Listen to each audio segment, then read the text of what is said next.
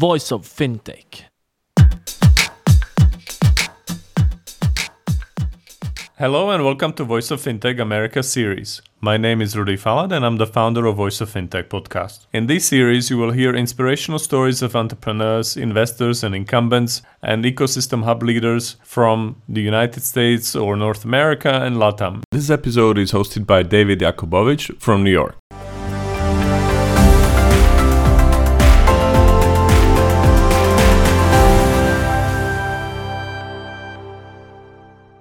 Welcome back, listeners, to Voice of Fintech. Today, our guest is Duncan Berrigan, who's a Chief Product Officer and Chief Growth Officer of GoCardless.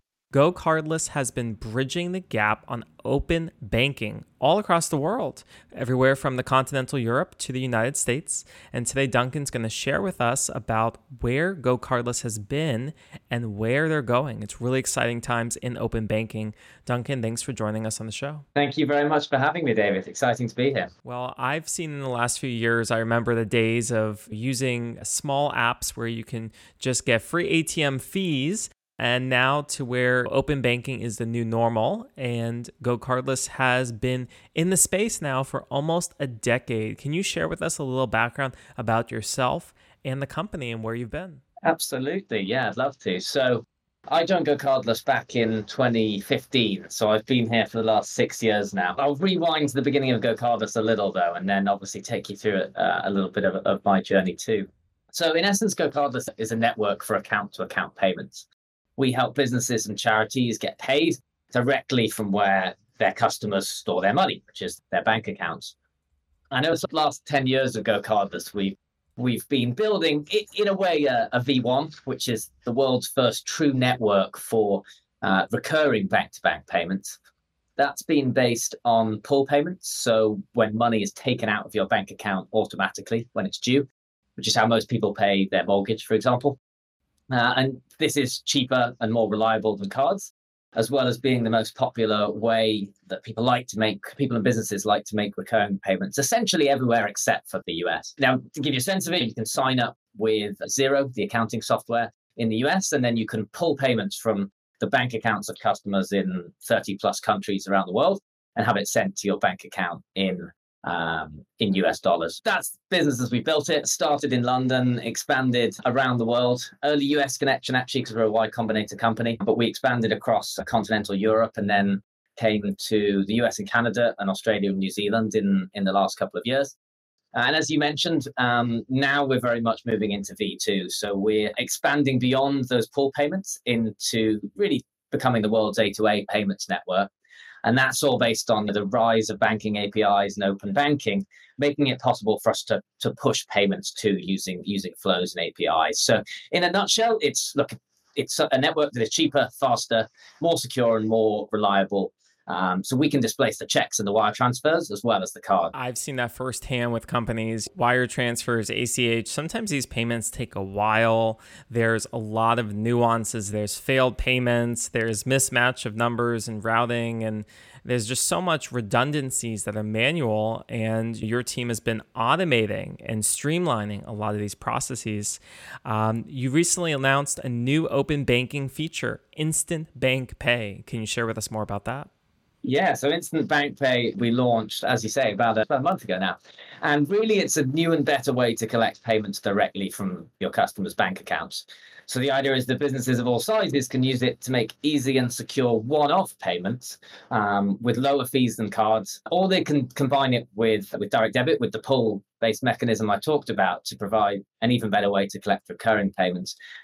I often think these are better to give people something they actually experience. So maybe I'll give an example if that's all right. Imagine you're signing up to a new streaming service, something that I think probably most of us and most of the listeners will have experienced. We all want the convenience of getting those fees paid automatically without having to do everything every month. And your merchants obviously want that too, and they don't want to have to cut you off when your card payment fails, which has happened to me a bunch of times with Spotify. Paying with your bank account, direct debit, bank debit really wins. But the problem is, what about that first payment? It takes several days to settle when it's pulled from your bank account. And that gives merchants this dilemma. Do you make them use a card for the first one? Do you wait to give them access and say, well, hold on, your account's pending, you can't stream anything yet? Or do you just take the risk and risk being defrauded? The idea of instant bank pay is it totally avoids that by allowing you to set up and trigger an immediate secure bank payment that settles immediately. At the same time, you're going through a flow and using those pull-based bank-to-bank payments. I think about a lot of the work that I've done in the enterprise space with different startups from Single Store to General Assembly and Galvanize, and we work with a lot of enterprise clients. We have recurring payments, we have one-off payments, and when I work with our accounting and finance teams, I'll tell you, sometimes it's a little bit of a complicated process. So it sounds like the work that you're doing here will be enabling enterprise customers to be more efficient and effective. Yes, definitely. People who aren't familiar with payments often ask me things like, are you solving a real problem? And to some degree, obviously, we process more than $25 billion a year at this point, so I think we can have some confidence that we're solving a problem. But what I find surprising about it is that I don't think anyone who works in the business of helping people to get paid thinks it's an area that doesn't have problems. It's something where the people making the payments tend to assume that this is really straightforward and the businesses don't have problems with it. But as you say, actually, there's a world of pain that exists behind the scenes for all these businesses that don't want the pain of getting paid. So yeah, absolutely. We see a lot on the reconciliation and the automation side. It's not just not wanting to have an accounts receivable department of 50 people chasing the people who aren't paying. It's also just keeping track of what's going on and the money just hitting people's bank accounts from their card providers, from people sending them checks, from people sending them wire transfers. It's just really hard for people to keep track. Now, with your new product that you announced, the new feature, Instant Bank Pay, can you share with us some of the early traction or the early insights you're seeing from your customers? Yeah, we've been really surprised in some regards at quite the diversity of usage that gets. We had a set of use cases that we had in mind, obviously a set of problems that we were expecting to solve, and those have been borne out. But we've also seen some newer ones that we didn't expect to see so much. One of the ones that's been really exciting and one of our very early test partners actually is a broadband company called Cuckoo Broadband. And we started talking to them about the core case, much like the one I described with the streaming service of how do you cope with the first payment and giving people access to this as soon as possible. But they've actually also seen some really fantastic results with using this for failed payments. The payment they're collecting will occasionally, it's a couple of percent in our case, a couple of percent of those payments will fail. And instead of actually having to wait and go through a process to try and collect from them, they actually found chopped by about 2/3 the time it took to get those back, because they could just send a link and someone could immediately click through and make that immediate payment to make up for it. So yeah, we found that a lot of the traction has come exactly where we expected in terms of things like that first payment. But it turns out 85% of businesses with one-off payments, with recurring payments needs, have one-off payments too. And we're seeing all sorts of uses that our customers are finding for it, like recovering those failed payments. Now, I've been talking about so far during the episode about big enterprises, but Go Cardless can be for pretty much any company, right? Especially small and medium businesses. I think about here in the United States, if you're running an Amazon merchant business, or if you're working with Etsy and Shopify and other use cases like that, would those be good use cases to partner or use the technology from Go Cardless? Yeah, we actually began as a business serving smaller companies. So the very early days of Go Cardless were all about helping small businesses to get paid, because they can have some really transformational experiences when they can get the hang of this and not have to spend their time with so few people in the organization. Spending time chasing payments is a real pain for them. So yeah, small businesses, both for our existing product, it's been a big part of the success we've seen, both in the UK, but then across Europe, in the US, in Australia. It's been a really big part of it. Xero is one of our biggest partners, the accounting software, and the results we see together are absolutely fantastic. We see the average invoice getting paid 14 days faster when Go Cardless and Xero are used together versus Xero as a platform. So we've seen some absolutely fantastic results there. And in some of the early uptake of Instant Bank Pay itself too, we're also seeing lots of innovative small companies who are leaping on this new technology that many of the large businesses aren't using yet, but you've got a personal trainer who's now using it when they have someone who wants to order an extra session in the gym. You've got the sole trader, personal trader who's leaping on the back of the latest technology, which I always really enjoy seeing such small businesses right at the forefront of payments tech. And thinking about customers for the product, so there's a big movement in the industry about product-led growth and SaaS and subscription businesses. I'm sure there's been a lot of growth that you've seen with your customers there as well. Why have you seen the SaaS business to be really successful as a good use case for GoCardless as well?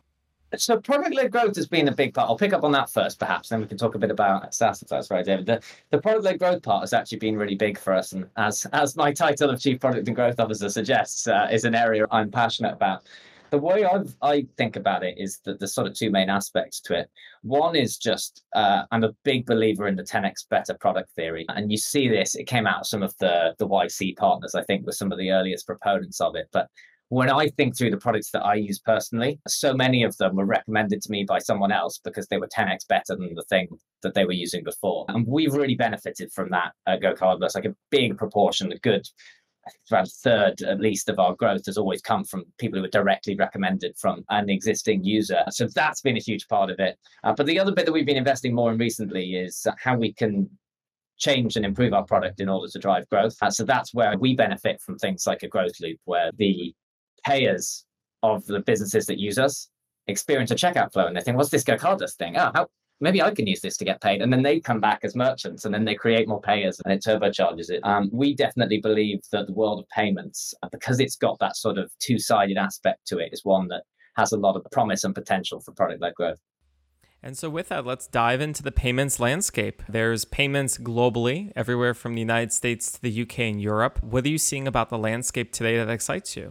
The biggest part that excites me by far is the rise of account-to-account payments, and very much the rise of these new ways of triggering payments using API. Open banking, it's called in many places. It has a variety of different names. It's one that sort of in most places has come out of regulatory pressure and the desire to open up for competition access to bank accounts and your bank account data and the ability to trigger payments. Is this sort of idea that your financial data is yours and you should be able to use it for what you want. And what that's been doing is making it possible for companies like us to trigger payments from someone's bank account. The instant is where instant bank pays power, right? It's because the banks have been forced to offer APIs that allow us to trigger payments from their accounts.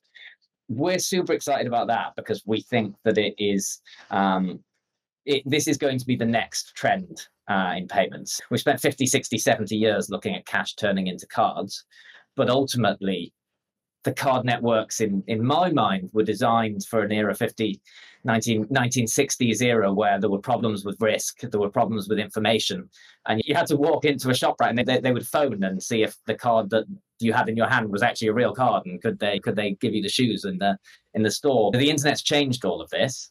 Now you can have information transferred in real time, and it's also powered these real-time payments that you see in a lot of the world. And you combine all of this together and you have the genesis of a way of not needing all these intermediaries, a way of just transferring money between where people store the money and where the recipient wants it.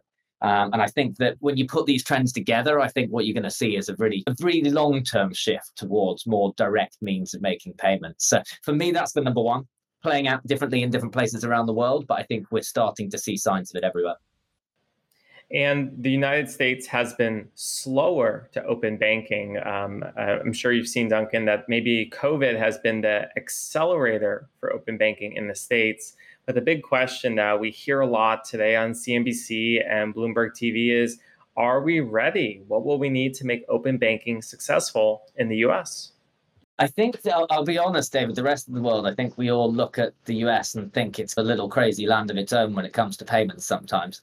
I often find it's amazing what you don't know about other countries' banking systems until you start getting into it. But prior to our US launch, there's certainly a lot I didn't know and understand about the very different world of US payments. So I think I don't find it very surprising that this is playing out differently in the US.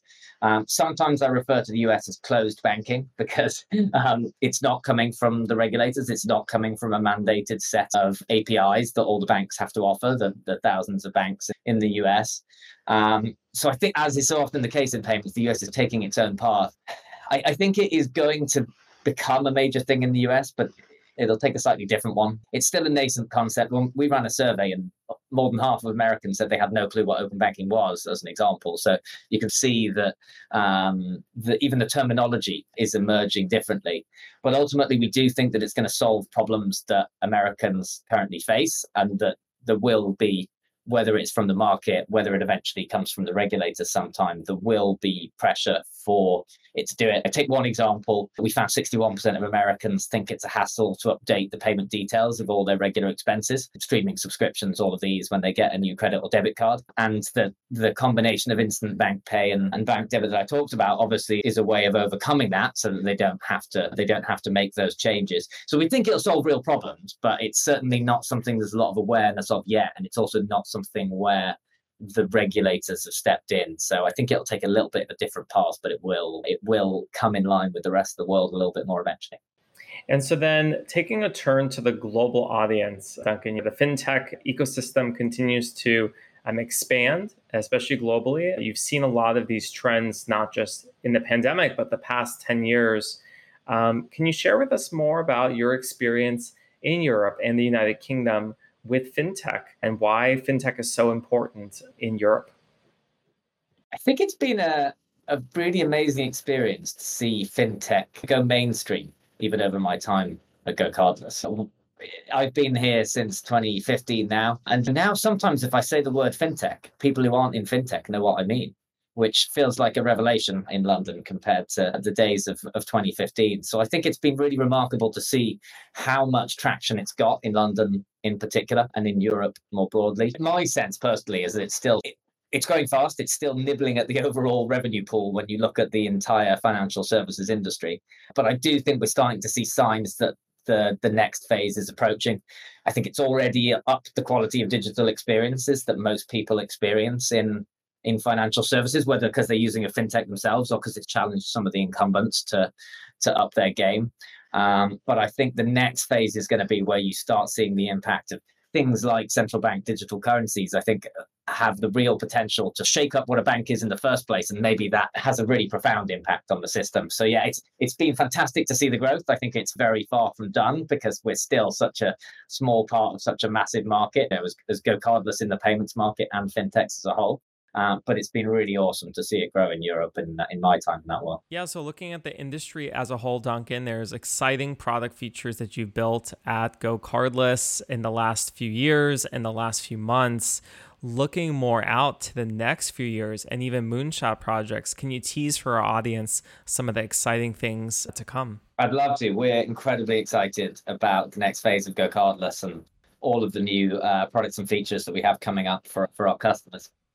I think the first category I can share more is this point we've been discussing around open banking, around account-to-account payments, those push payments for our banking APIs.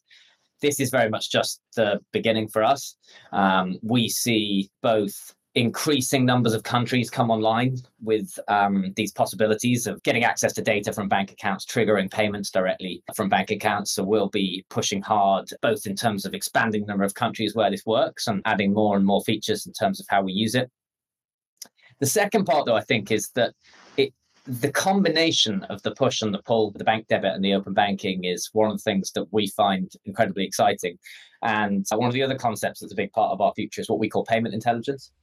This is about using the data that we have in our network from all the usage that we see, the bank account that we see, whether we're pulling money from it or whether it's being pushed with open banking. There's so much potential to use that to improve the outcomes for both the payers and the merchants. So we launched a product called Success Plus last year. That was our first payment intelligence product. That was all about reducing the problem of failed payments, which are really painful for individuals and businesses that are making the payment because they can be charged really high fees for doing so. And obviously painful for the people collecting them because they don't get paid and they have to chase. So Success Plus tackled that, and 70, 80, 90% reduction in increase in the performance of recovering from those failed payments and getting the money back. But there's a lot more to do on payment intelligence as well. So that comes in terms of products to tackle problems like fraud, but also really excitingly for us and for our users, combining those different mechanisms and saying, okay, how can we use the data to judge whether you need to trigger a payment with bank authorization for that, or whether we can just pull the money from their account because we've seen them 50 times before and they always pay every time. Why add the friction? So the payment intelligence is a super exciting part of how we can bring better value to everyone.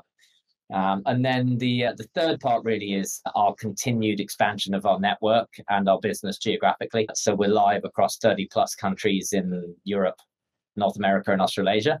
But there are obviously plenty of more countries in the world, and we're excited to be continuing to expand our network and our footprint. So yeah, all sorts that we're really excited about for our users. But I think those three across the open banking and A2A, across payment intelligence, and across expanding the network are certainly three really big parts of it. And if I'm a customer or an enterprise and I'm looking to learn more about GoCardless, what call to action would you share for our Voice of FinTech listeners? I think that payments are a massive multiplier for your business. And that sometimes people think about payments and they say, well, how much am I spending? Am I spending 0.5%, 1%, 2%? But if you flip your mindset and say, well, how much am I losing due to churn? How much am I losing due to poor conversion? Then my call to action to any business that collects payments, which is essentially any business, let's be honest, is that you have to recognize that payments have so much more potential in your business than the cost of collecting them. And there's so much more you can do by working on things like conversion and churn and payment failures. If that sounds interesting, come talk to us. You can find us on our website. You can come talk to the team. But we're huge believers in the power of payments to transform business outcomes. And we love talking to people about how we can really make a difference to the metrics that matter for their business. Excellent. Well, this has been a talk on the future of open banking in the U.S. with Duncan Bauergen, the Chief Product and Growth Officer at GoCardless. Duncan, thanks so much for joining us on the show. Thanks for having me. Thanks, everyone, for listening.